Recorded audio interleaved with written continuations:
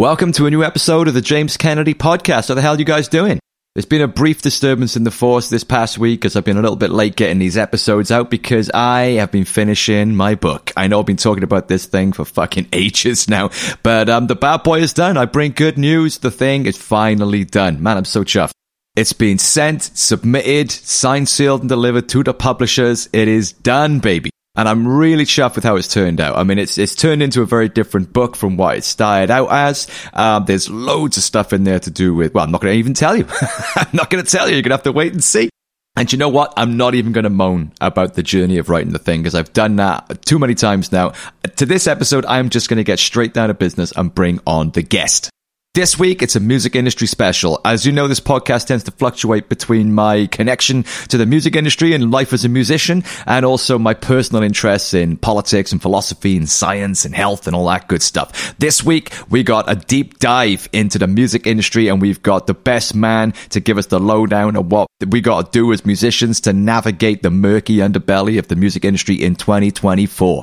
If you're in a band, if you're a musician, or you've got some independent releases coming up, or you're trying to get signed, or you're trying to book some shows, you don't know what the best thing to do for your career is at this point, listen on, because I got the man with the answers. Because we are joined today by the one and only Mr. Andy Farrow. For the past 30 years, Andy has been a record label owner, artist, manager, music publisher, tour booker, and much, much more that we're going to get into. He is the top dog at the mighty Northern Music Company, who currently represent the awesome Opeth and Devin Townsend, amongst tons of others. This man knows his stuff, and I'm super excited to pick his brains on your behalf about a whole range of topics. So let's get down to it and welcome him onto the show. Mr. Andy Farrow, sir, thank you so much for doing this, man. How you doing?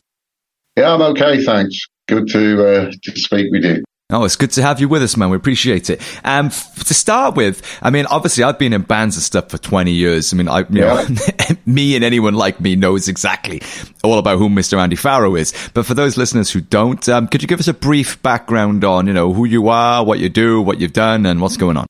Yeah, so I have a holding company called Northern Music Group, which encompasses a management company, Northern Music Co., record company, Graphite Records, publishing company, AMF Music, booking agency, NMC Live, merch company, O Merch that I co-own with Opeth. So I've been kind of managing bands professionally since 1988. Wow. First band I got a major deal with Warner's for. Prior to that, I was kind of involved with the anarcho-punk scene.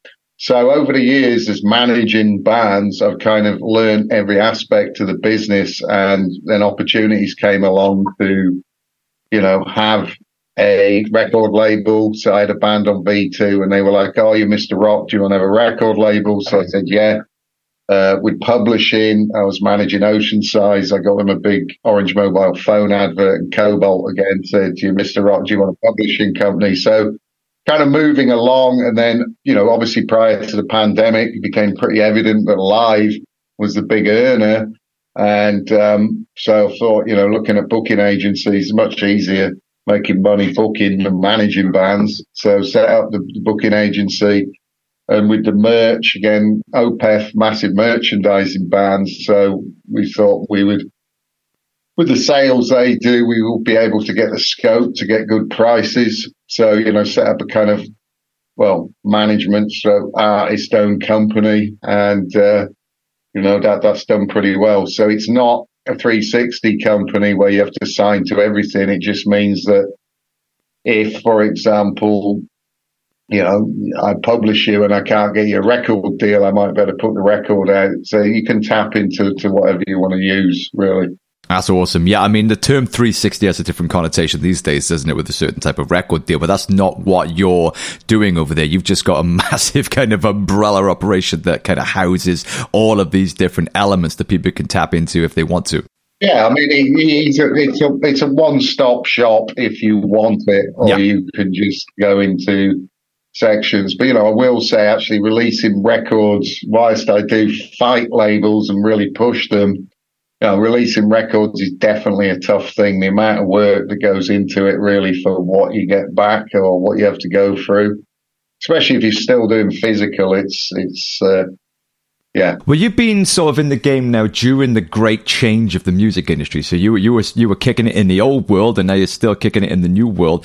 What's your thoughts on the transition? Is it better now for bands or labels? Is it harder, or is it just different? Well, I think for labels are making money, huge amount of money on catalogs. So firstly, it was a case of when the CD came in, the Beatles and Pink Floyd, let's issue it on CD. So with all the new formats, so record labels making more majors, this is more money than ever before. And this is mainly down to catalog. You got to remember that, 98.5% of bands that sign fail, or they don't recoup, and they drop. So very much about catalog. As far as for bands, I personally think, when the internet came along and it was all like file sharing and stuff, and people were worrying about bootlegging. But, to be honest, I think it's easier for bands now to establish an audience because people have got access to the music. When I started, you would buy a magazine and read about a band, and then you go to the shop and buy it.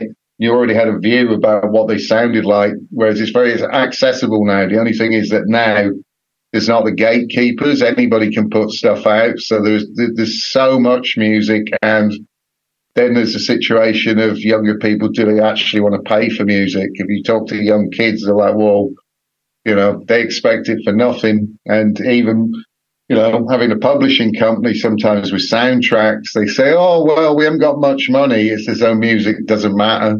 Everything's spent on the other side. So overall, for me, different kind of deals. I think it's good now, and the kind of deals that I've got for my bands, where they're license deals and they get the masters back, is good for them. And even when you talk about streaming, yes, streaming is not good when you've got record label distribute, everybody taking cuts. But when you go direct to the market, if you've got your catalog coming back, you can earn a lot of money streaming. 100%. I mean, admittedly, Spotify could pay more, but the reality is releasing records, doing physical, getting returns, declining retail is difficult. So the thing with streaming is that you can reach an audience. I mean, it's all kind of controlled, but it's, I'd say that deals these days are better. In the 60s, they had life of copyright publishing deals. So I think deal-wise, are better for bands. I mean, obviously they don't achieve the huge sales they used to, but I do think if you're clever or you've got a manager who knows what you're doing, you can certainly make as much money. Yeah, I think the capacity is there. I mean, I'm an independent artist. My first album came out when it was 2002. Played everything, produced it myself, put it out, and did quite well with that one. So I just kind of followed that model, really. But that was kind of before Facebook. I mean, it was kind of before the great transition, really. It was just kind of starting. So it was all I've ever known, and I've kind of stuck with it ever since, really. I set up my own publishing company just to represent my own catalog, which is now sub-published by, you mentioned Cobalt, sub-published by those guys. But in terms of making and distributing the record, I've kind of experimented with all the things that have come and gone over the years, and it's kind of all I know now. So it's interesting when I speak to people with experience from the other side of the industry, the more traditional way of releasing things, I suppose. It kind of sounds like a foreign world to me, because I'm a big evangelist as an independent artist who, as exactly as you said, through COVID, I was making a few $100 a month from Spotify, which is not Ed Sheeran money, but it's more than I was making selling fucking CDs, So I think there is a lot to say for the new model for people who are sort of willing and able to sort of delve into managing those aspects of it themselves. But the hardest thing, I think, is being heard above the noise, which is what you alluded to. There's so much fucking stuff now. How does anyone, with a deal or without, get heard above the noise, But I mean, before social media and self-distribution, that wasn't even an option. So I think it probably is better now. Well, I think in the rock metal world, it's always about touring and building a fan base. Right. Because you get limited radio and TV. And even when you're looking at streaming, within that genre, it's still very behind pop and hip hop. So, when you're talking about, again, going back DIY, I do believe in record labels, because I think the problem when you do it yourself is you haven't got a marketing reach. For example, in Germany, If you don't advertise in a magazine, they won't cover you. Right. That is how it works. Now, the reality is when I started, press was very, very important. And, you would fly journalists all over the place. Does having a good review or an advert sell records these days? Not totally, but, it can give you the hype and everything. So I think, that whole DIY model, you can get to market, but it's about what you're willing to give up. So if you went to a record label and you said, all right, you'll do a license deal, means you get the master back. Because sometimes the amount of money they give you might have spent more on the master. And there are also acts, when you just mentioned Spotify versus physical, who do vinyl, and they could sell 2,000 vinyl direct to their fan and make enough money to live on that way. But that is looking at the model as just earning money. I think, if you really want a career, you have to look internationally. Right. And, there's a lot of acts that have kind of only sold in one country and might have been big in that country and been dropped because the amount that's been spent on them, they need a bigger audience, international audience. That makes a lot of sense. Yeah, well, I've certainly felt that myself. I mean, I'm able to make and put the record out, which is fucking amazing. Couldn't have done that in the 70s, But yeah, I mean, touring, putting on your own tours and stuff like that, that's, it very, very, very difficult if you're just doing it yourself. You don't have the infrastructure or the know-how or the contacts or anything like that. And yes, scalability is so hard as well. I mean, you're essentially, by relying on getting picked up by a playlist or an algorithm or something, you're essentially just rolling the dice and hoping for the best, rather than building a tangible long-term career for yourself with a manager or a label or something like that. So I mean, I've had a few people on the podcast, like Simon Raymond was on from Bella Union, and Brian Slagle from Metal Blade, and they all said, yeah, it's great that you can start yourself off as an independent artist that way, but in order to think long term and build something, you still need the industry. So it's kind of an interesting merging now of the two models, I think. Oh, definitely. I mean, you've had a lot of labels doing artist services, and with some of my bigger acts, we were offered these deals. And I did say to one of them, well, what about me? And they were like, well, we'll give you X amount of money, because it's a massive job for a manager. So if you do a label services deal, you really need to be with the right kind of artist that is very business-like as well, because some acts that I deal with are kind of, they would still want the mysteriousness, and so they don't embrace digital assets and being available. So, yeah, again, as a musician or an artist, I think it's important to have an understanding about how to sell yourself, because I do tell acts, no matter how good your album is, it will not sell itself these days. Yeah. And, you need to promote. And I mean, there's countless releases. I mean, I'm signed up with the official charts company, so I can see what every band has sold. And when you cut all the hype away, they can have Kerrang covers, etc. And, the sales are small. Yeah. Yeah. Because the other thing is, it's, again, even when you're in the system, if you've not got a manager fighting, the labels are putting so much out that some of them are, they go through the system, they go out. But also running a label, I know how difficult it is. Right. When you've done loads of work and you're like, well, we sold 450 albums physical. And for the amount of effort that goes in, that's not very much. But if you set up things like pre-orders, direct-to-consumer campaigns, doing in-stores, all that, there are ways that you can get your sales up. Right. But I don't find a lot of labels do a lot of those things. I mean, obviously, Earache did it with Skin Dread, where they do the in-stores, but then you've got clashes with promoters who don't like underplays. Yeah. So it's like a constant thing, the whole chicken and the egg. It used to be release the record, then you go on tour. Now, if I want to get a band in charts, I release the record, I tour that week, I use Lightning Strike app for on the road sales, doing stores, got your pre-orders. But the whole model has changed. And when people say, well, what does it mean with a chart position? But it does give you a bit of hype with the internet. You can say you're number one in Finland. It's only 1,500 sales, but it's still number one. Yeah. It's mental, isn't it, that you can have 1,500 sales and be number one now, Yeah. So, I was looking at the charts today. I mean, take that, where, 6 figures at number one. I haven't seen a band, and this is the midweek. A band, you can go top 10 at sort of 6,000-7,000 in the right month. Yeah. So it's changed. It has changed a lot.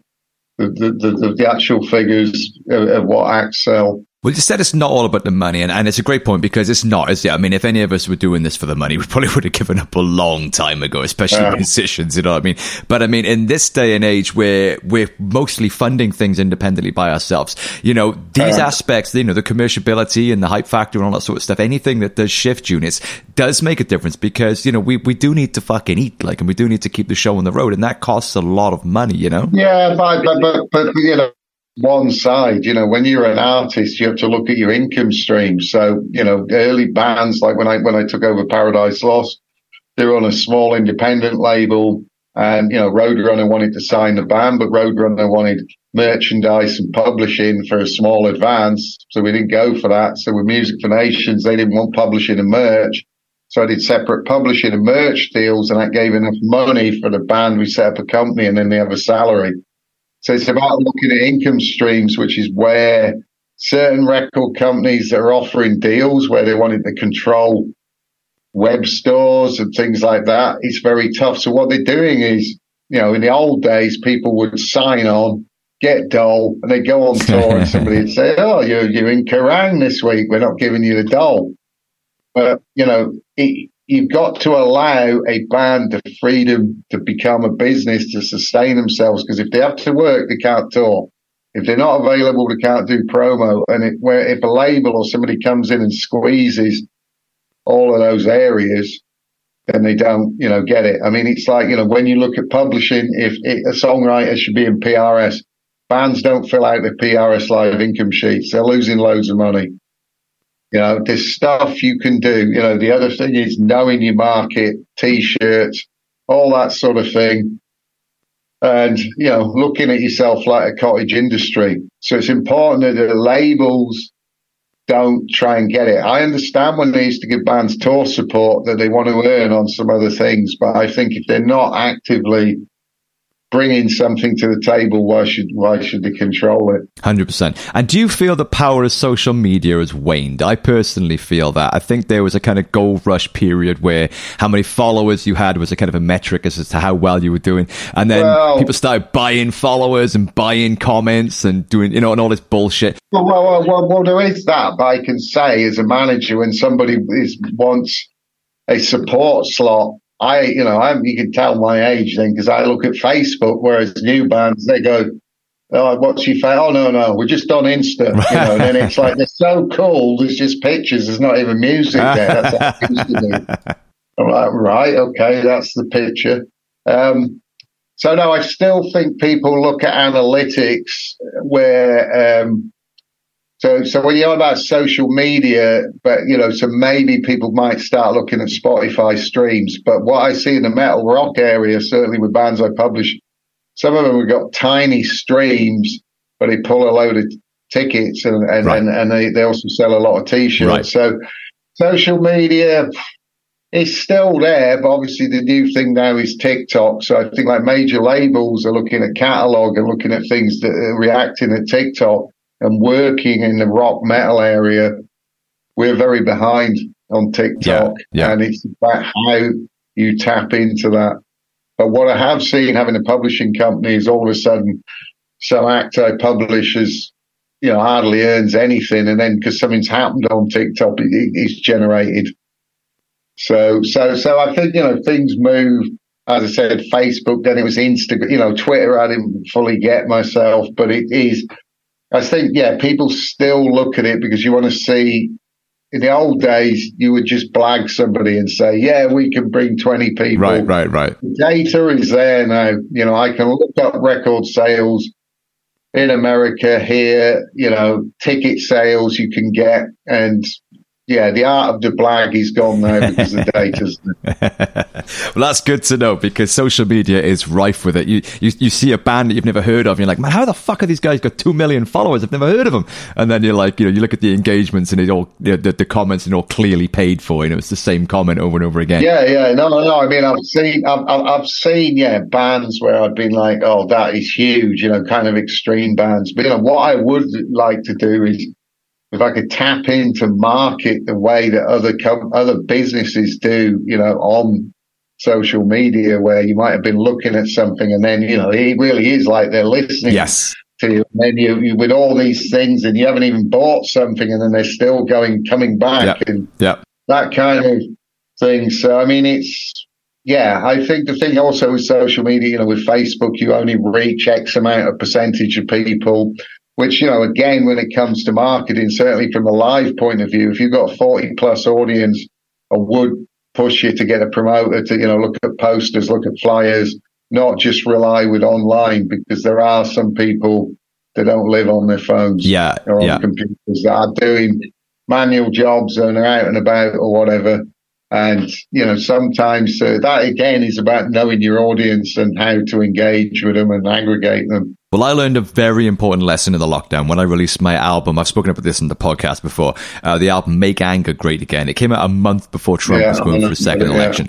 And I thought I was being very satirical and clever, by releasing a political kind of punk rock album that was hijacking the Make America Great Again sort of slogan, because it was kind of like the opposite messaging to that. It was all about rising up against the power, against the system and stuff. And I felt like I had everything in place because for a few years prior to that, I'd just been building up my social media following exclusively because I'm 100% independent. So I don't have access to the editors of all the big mags and stuff like that. So I threw all my eggs into the social media basket. I had everything lined up. My audience was great. They were very engaged and supportive. I'd done several successful crowdfunding campaigns and everything. It was all going great. So everything was lined up ready for this album to come out. And then, one day after the first video came out, YouTube took it down because they said it was politically insightful.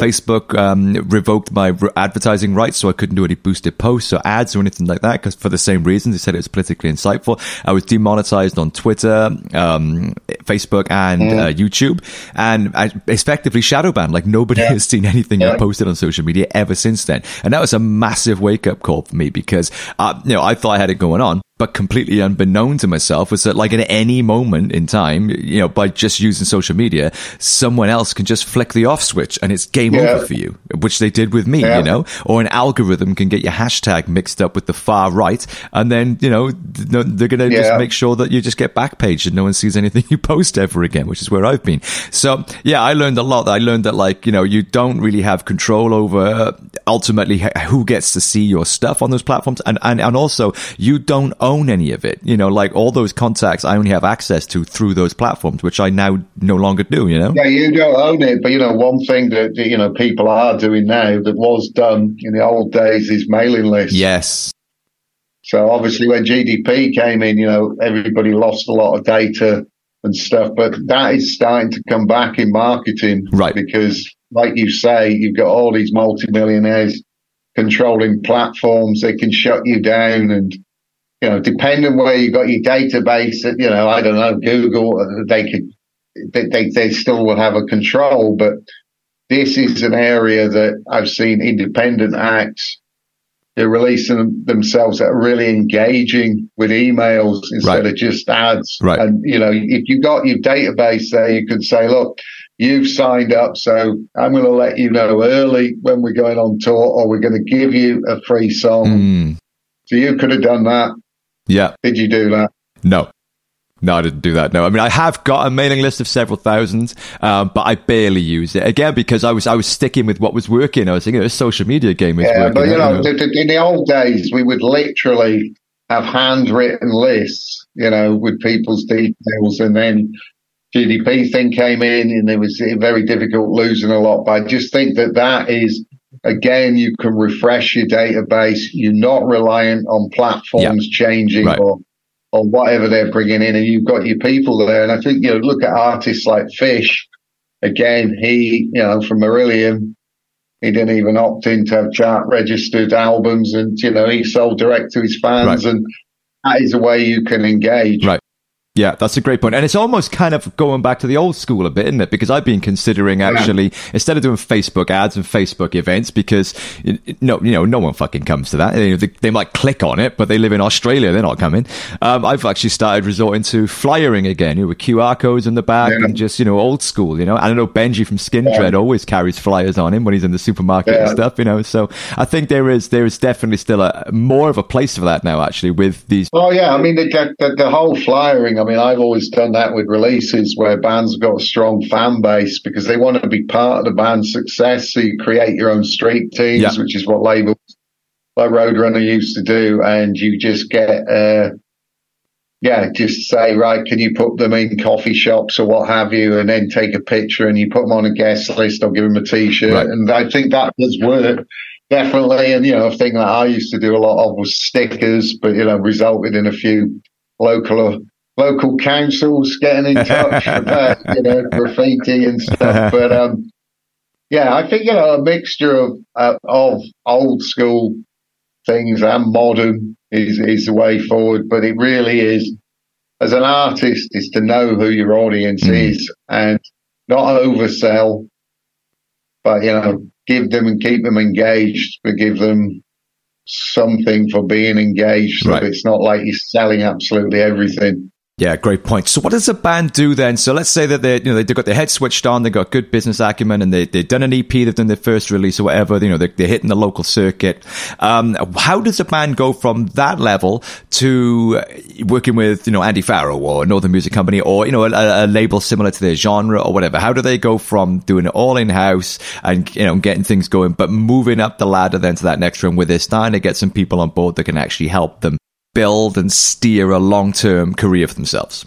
Well, I mean, I think the thing is that, in the old days, it was very much, there would be buzz on certain bands in areas and record labels would venture out. But obviously with the internet now, labels are, A&R people are they're seeing what's buzzing on the internet. So for example, I have my publishing company, AMF Music, so anything that's hot, I move on it. Like Green Lung is a band I could see there was a very good buzz on them. They're on an underground label, so I met with them. I helped them get 5 offers. Wow. And, they're selling out. The record charted. Another band, As December Falls, I set them up a distro deal. They went to number 11. So, sometimes I might have a lawyer or somebody approaches me. So on the back of some of the bands that I publish that I've helped career-wise, because I try and be proactive, whether that's getting them gigs, getting them a record deal, because that's what brings in publishing income, whether it's mechanicals or performance income and syncs.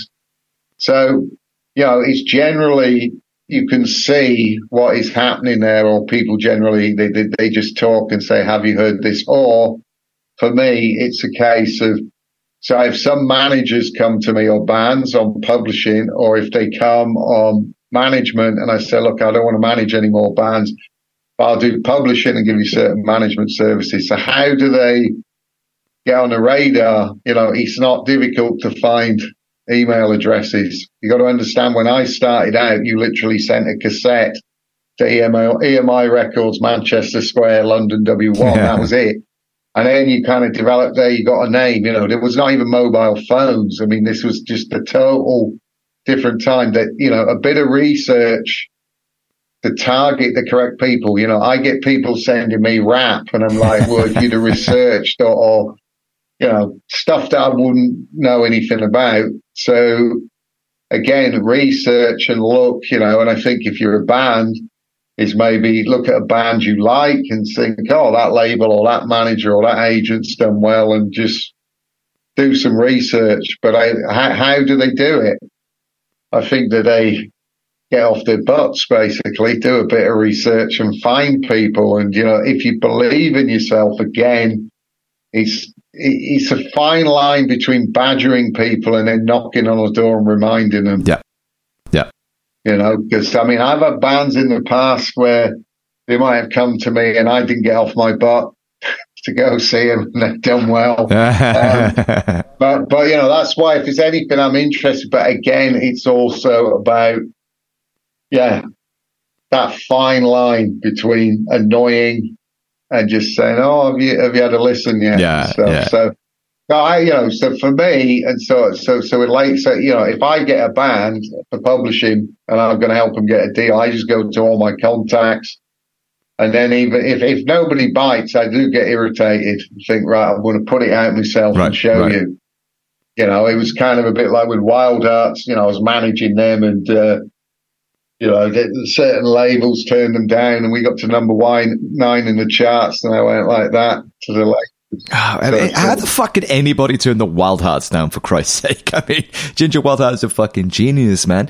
Well, that kind of segues into something I wanted to ask you about the subject of luck. How important is luck? Because you mentioned at the start, like, it was 98.5% of bands are not going to recoup. They're going to get dropped. They're going to get the big deal and then fizzle away. And God knows we've seen tons of them. Certainly in my lifetime, I've seen loads of my friends get signed to major deals, get loads of money thrown at them, and then the next year they're back fucking, on the building site or whatever. Yeah. And I've also got loads of friends who work really, really fucking hard. They got great fucking music. They do all the things that the rule book says you're supposed to do, like network and be professional and be nice and turn up and work your ass off. They do all that stuff and they got amazing music, but they just cannot catch a fucking break. So do you think that luck is the missing ingredient between the 98.5% of people that can't catch a break and, that 1.5% that do, and also the ones that manage to actually stay there after catching the lucky break? Because I think that's another element as well. Well, luck, I mean, it depends. I mean, obviously an element of luck in anything, but I think, again, timing is important. So, when a new metal scene came along, so many people got signed and there were so many also runs, and then there were bands who were lumped in with new metal and they all sound different. The punk days, you look at what majors signed. They signed loads when U2 broke through, everybody was after stuff. So I think the thing is, you've got to, the problem is with the music industry is very conservative, especially in America, because if you don't fit into that square box, the hole, and you're a bit different, it's like, how do they categorize it? Because even radio and everything's like that. And you get the odd band that kind of breaks through by being different, and I always have a situation where bands go, oh, well, we're not editing the song. Tool don't have to. I'm going, well, Tool are Tool, but generally you can't do a 9-minute video. So how do you get through? I mean, again, my thing always comes back down to fan base. Because, in the old days, I started out with anarcho-punk stuff, and then, bands, New Model Army, Southern Death, all of these bands had huge fan bases, and even Marillion on the prog, the record labels could not turn them down. So you are proving that people want to see it. It's like, I'm the agent, publisher, and record label for a band called Ferocious Dog, who sold out Rock City, unsigned. That's 1,800, 2,000 people. Yep.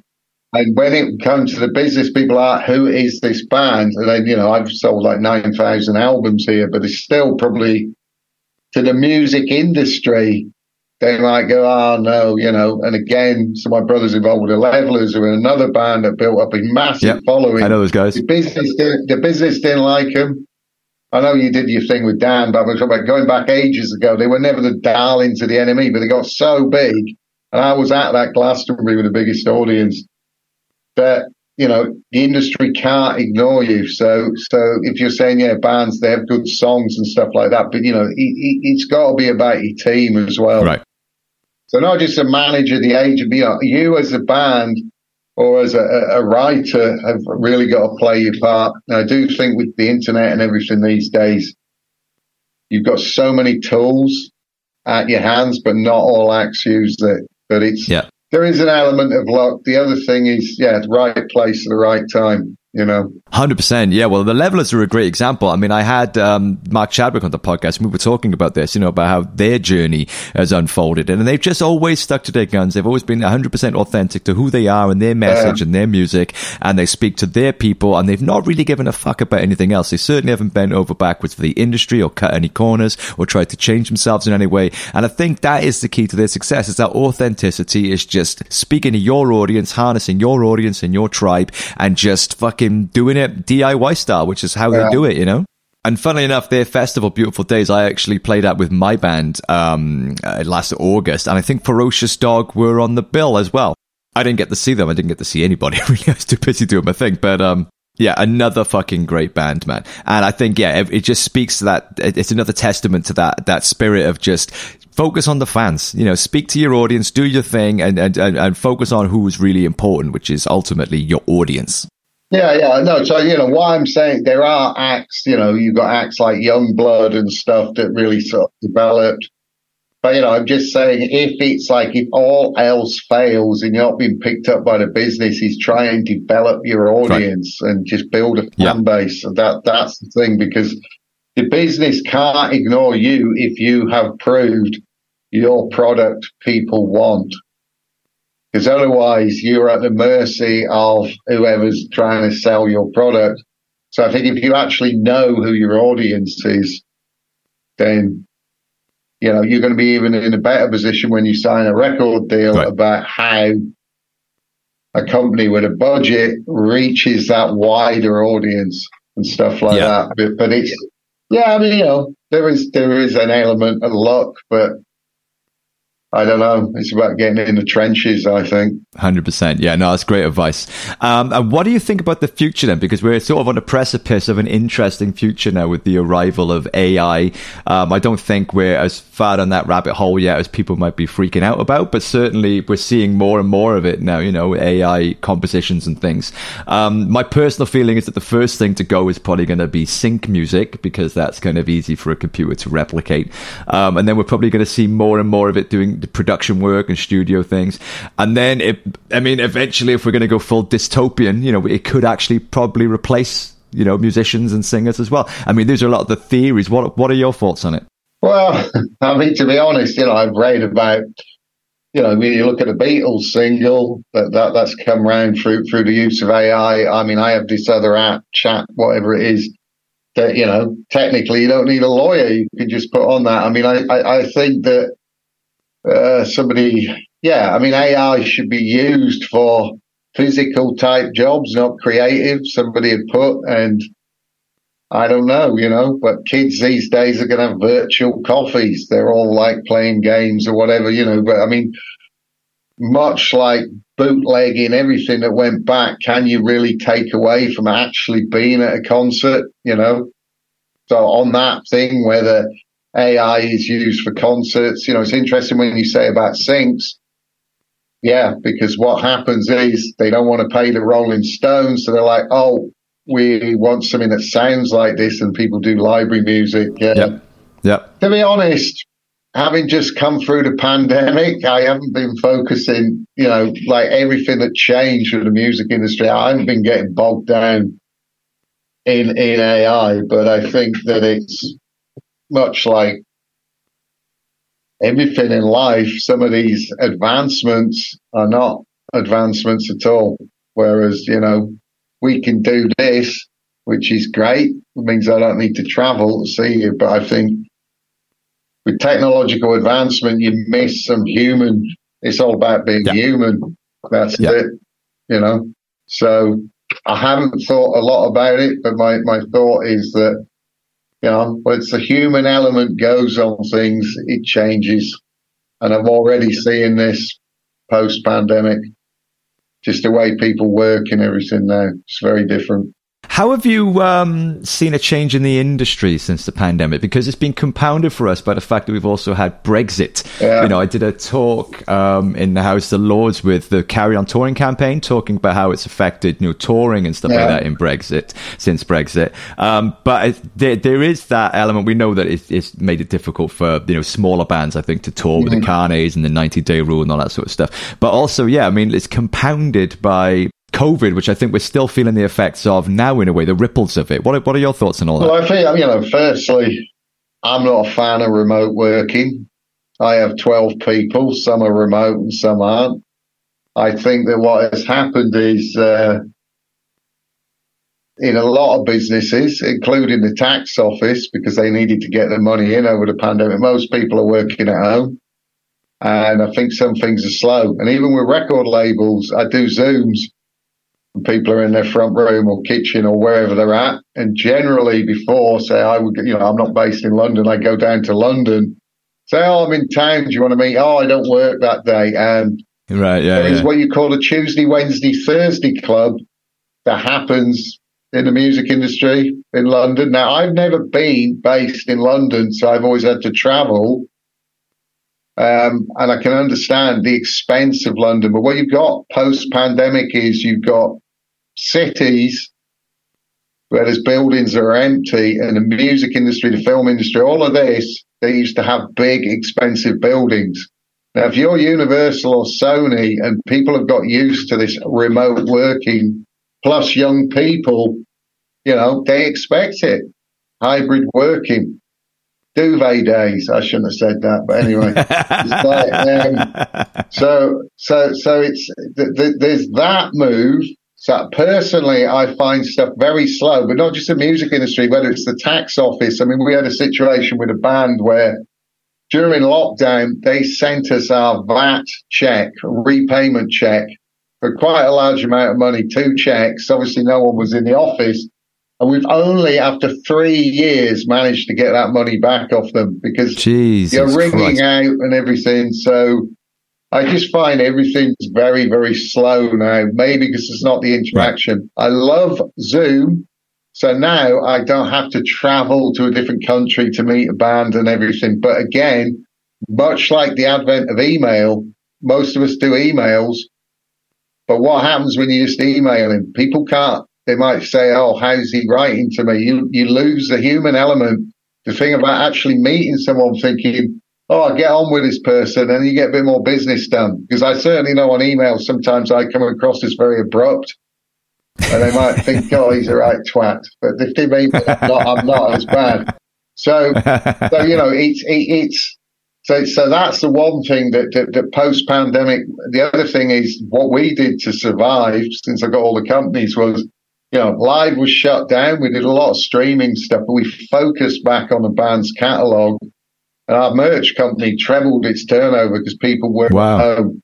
So, yeah, my only thing post-pandemic is that what I'm worried about is that with technology and stuff, more and more people, there's not that human interaction. And if there's not human interaction, what's going to happen to live eventually is everybody just going to want to just sit and, as you say, young kids having virtual coffees.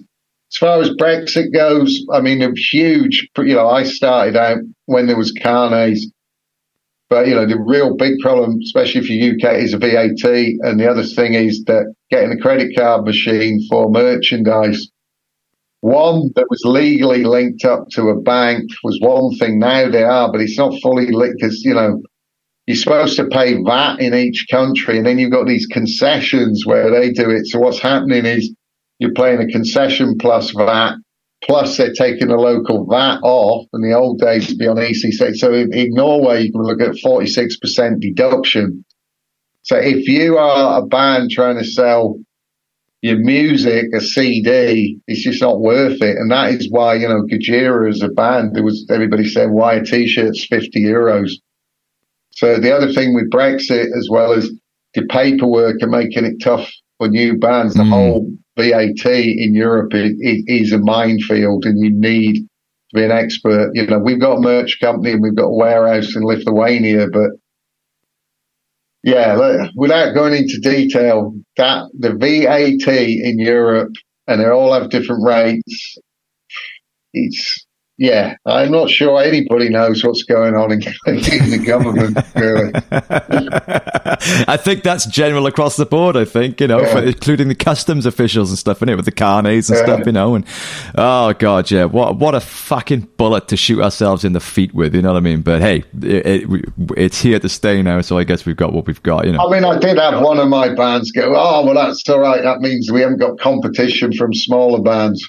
I.e. that they can't, build a career, which was a bit selfish. But then you are having situations where you see bands are just doing mainland Europe and not the UK or one or the other sort of thing. Well, it's not. There's an exemption if you're carrying it, then you're fine. You haven't got to have a carnet or anything like that. So for smaller bands, especially certainly like acoustic trios and shit, they're fucking fine. They can just stick their banjo on their back and their snare drum on their chest, and they're away. Yeah, but technically, how do small bands survive? Merchandise. Right. You can't just print in the UK and go through without duty. That makes sense. Yeah. I mean, I was there back in the day, and I mean, we got me in Paradise Lost. We got fined in Sweden a lot of money and impounded. Well, oh fuck! Yeah, many. No, they took us and the boss. Yeah, it was very heavy. Oh Jesus Christ! Yeah, so again, it's like we try with Norway, and now carnets then French and English don't get on brilliantly. The French didn't stamp it. You go to Germany, you come back, and you could lose the money you put down. I mean, I used to do the carnet myself and go to Leeds Chamber of Commerce and stuff. But yeah, then there was all that inter-country rivalry or whatever. Right. Bullshit. But you mentioned Paradise Lost there, and I'm aware at the time I can't keep you all day. You mentioned Paradise Lost. Now, I was going to ask you what's coming up at Northern Music Co. What have you got coming up? I know Paradise Lost has got the anniversary of the iconic Icon album. What else is happening? Yeah, so I mean, with Icon, it was the 30th anniversary. So that was back when they had a record deal. So a lot of their stuff, EMI onwards, we did license deals where we got masters back, and we've seen, how to monetize that. So, the idea was to re-record Icon. Some fans are going, how can you do that? But, they don't understand the concept of how deals work. And, the band is doing a tour, but it's kind of unusual venues because we were already touring in Europe, so we had exclusivity clauses for a lot of mainland Europe. But yeah, so they're doing Shepherd's Bush Empire starting on Friday, which is sold out, and then a kind of hometown gig at Bradford St George's Hall, 16th of December. So, we're doing that as a DIY release, and the bands start writing the next record. I've got Devin Townsend Infinity record, remastered, reissued. Catatonia on tour in America. Opeth will be recording a new album in February. So yeah, a lot of stuff going on with releases. The big thing is, when you're as a management company, is planning your time, but also income streams. So next year we will not have as many bands out on the road, and if they're not on the road, that brings in income and merch income. So maybe we need to start looking back about anniversaries of albums and then remarketing those albums, bundling with T-shirts, things like that. But it's never a quiet moment as such here. So interesting, man. So, and the fact that you're still fucking crushing it after all these years and after all these changes in the industry. I mean, are you still, what keeps you going? Are you still, is it in your blood? Are you still as passionate about it as ever? Or is it all, now and you can't get out, or are you still, you wake up every day, I think, one thing is that I need to learn to put boundaries in on how it affects my life, because I've given so much to it that it sort of became my life. But, I'm kind of, what's the word? I like to have an award. I'm not driven by money as such, but it's about something being successful, like a sold out gig or going to number one or just something like that, a kind of recognition thing. It's not all about the money, but, one thing I'm still passionate for it, but it's kind of, so by doing publishing, I'm able to give some of the things I can do as a manager, but without having to deal with a musician's head. Do you see what I mean? Yeah. Because as a publisher, I'm going, right, I can help you here, but, I've managed various people, and, creative people can be irrational and it can be very difficult, and everybody talks about musicians' mental health. They rarely talk about a manager's mental health. So I think it's important to, I'm still passionate, but, I need to continually put more boundaries in, I think, on, how far I go with everything. Amen. Well, on that note of respecting your boundaries and respecting the time you've very generously given us today to enlighten us all, thank you so much for doing this, man. It's been great to meet you. Thank you so much for all the advice and wisdom that you've shared with us all. We really appreciate it. Best wishes with everything coming up next year, and we'll see you out there kicking ass. Okay, thank you. Cheers. Thank you, man. Bye-bye. Bye-bye. Bye. Andy Farrow, ladies and gentlemen, put it together for him. You can find Andy at northernmusic.co.uk. That's his company. I'm not going to give you his personal socials because in respect of his boundaries, it's none of your fucking business. But you can check out all of the amazing bands he works with at the website. And they are also on Facebook at NMC Limited. So check them out. You can find out who they're working with and what tours they got coming up and what releases are happening and all the exciting shit that's going on over there. So join the pages and get involved and show those guys some love, man. I hope you enjoyed the conversation. If you're a musician or in a band and you're trying to get out there on a circuit, I hope that was informative, because Andy has got just a fucking ton of experience and knowledge and knows what he's talking about. So I hope that'll be a useful chat for you guys in mapping out your next step. And the next step for everyone listening to this right now, please, if you can, subscribe to the podcast. Give us a follow, give us a share, give us a like, give us a subscribe, give us a fucking comment. Do whatever you got to do. But it all helps to kick the algorithm's ass into gear and help push this thing out there. And it's also nice to just know that people are enjoying it and give me some feedback. Because as Andy said, we're kind of all a little bit atomized at the moment. You know, I don't engage with anybody when I'm doing these podcasts other than on Zoom. So it's nice to know that someone out there gives a flying fuck. So give us a like, give us a share, give us a subscribe. It all helps to, keep this thing moving. I will be back next week with an episode, I promise you. The times of me taking 2 or 3 weeks or longer off in between episodes is now behind us. A thing of the past. I finished the book. It's all about James Kennedy and the Underdogs, new material, new gigs, new adventures, and of course the podcast, new guests every single week. And boy, have I got some great ones in the can already. So do subscribe to the podcast. They'll be coming back at you thick and fast every week. Thanks so much for listening. Have an awesome day. Have an awesome week. And I will see you next time. Take care of yourselves. Take care of each other. Love you loads. Adios.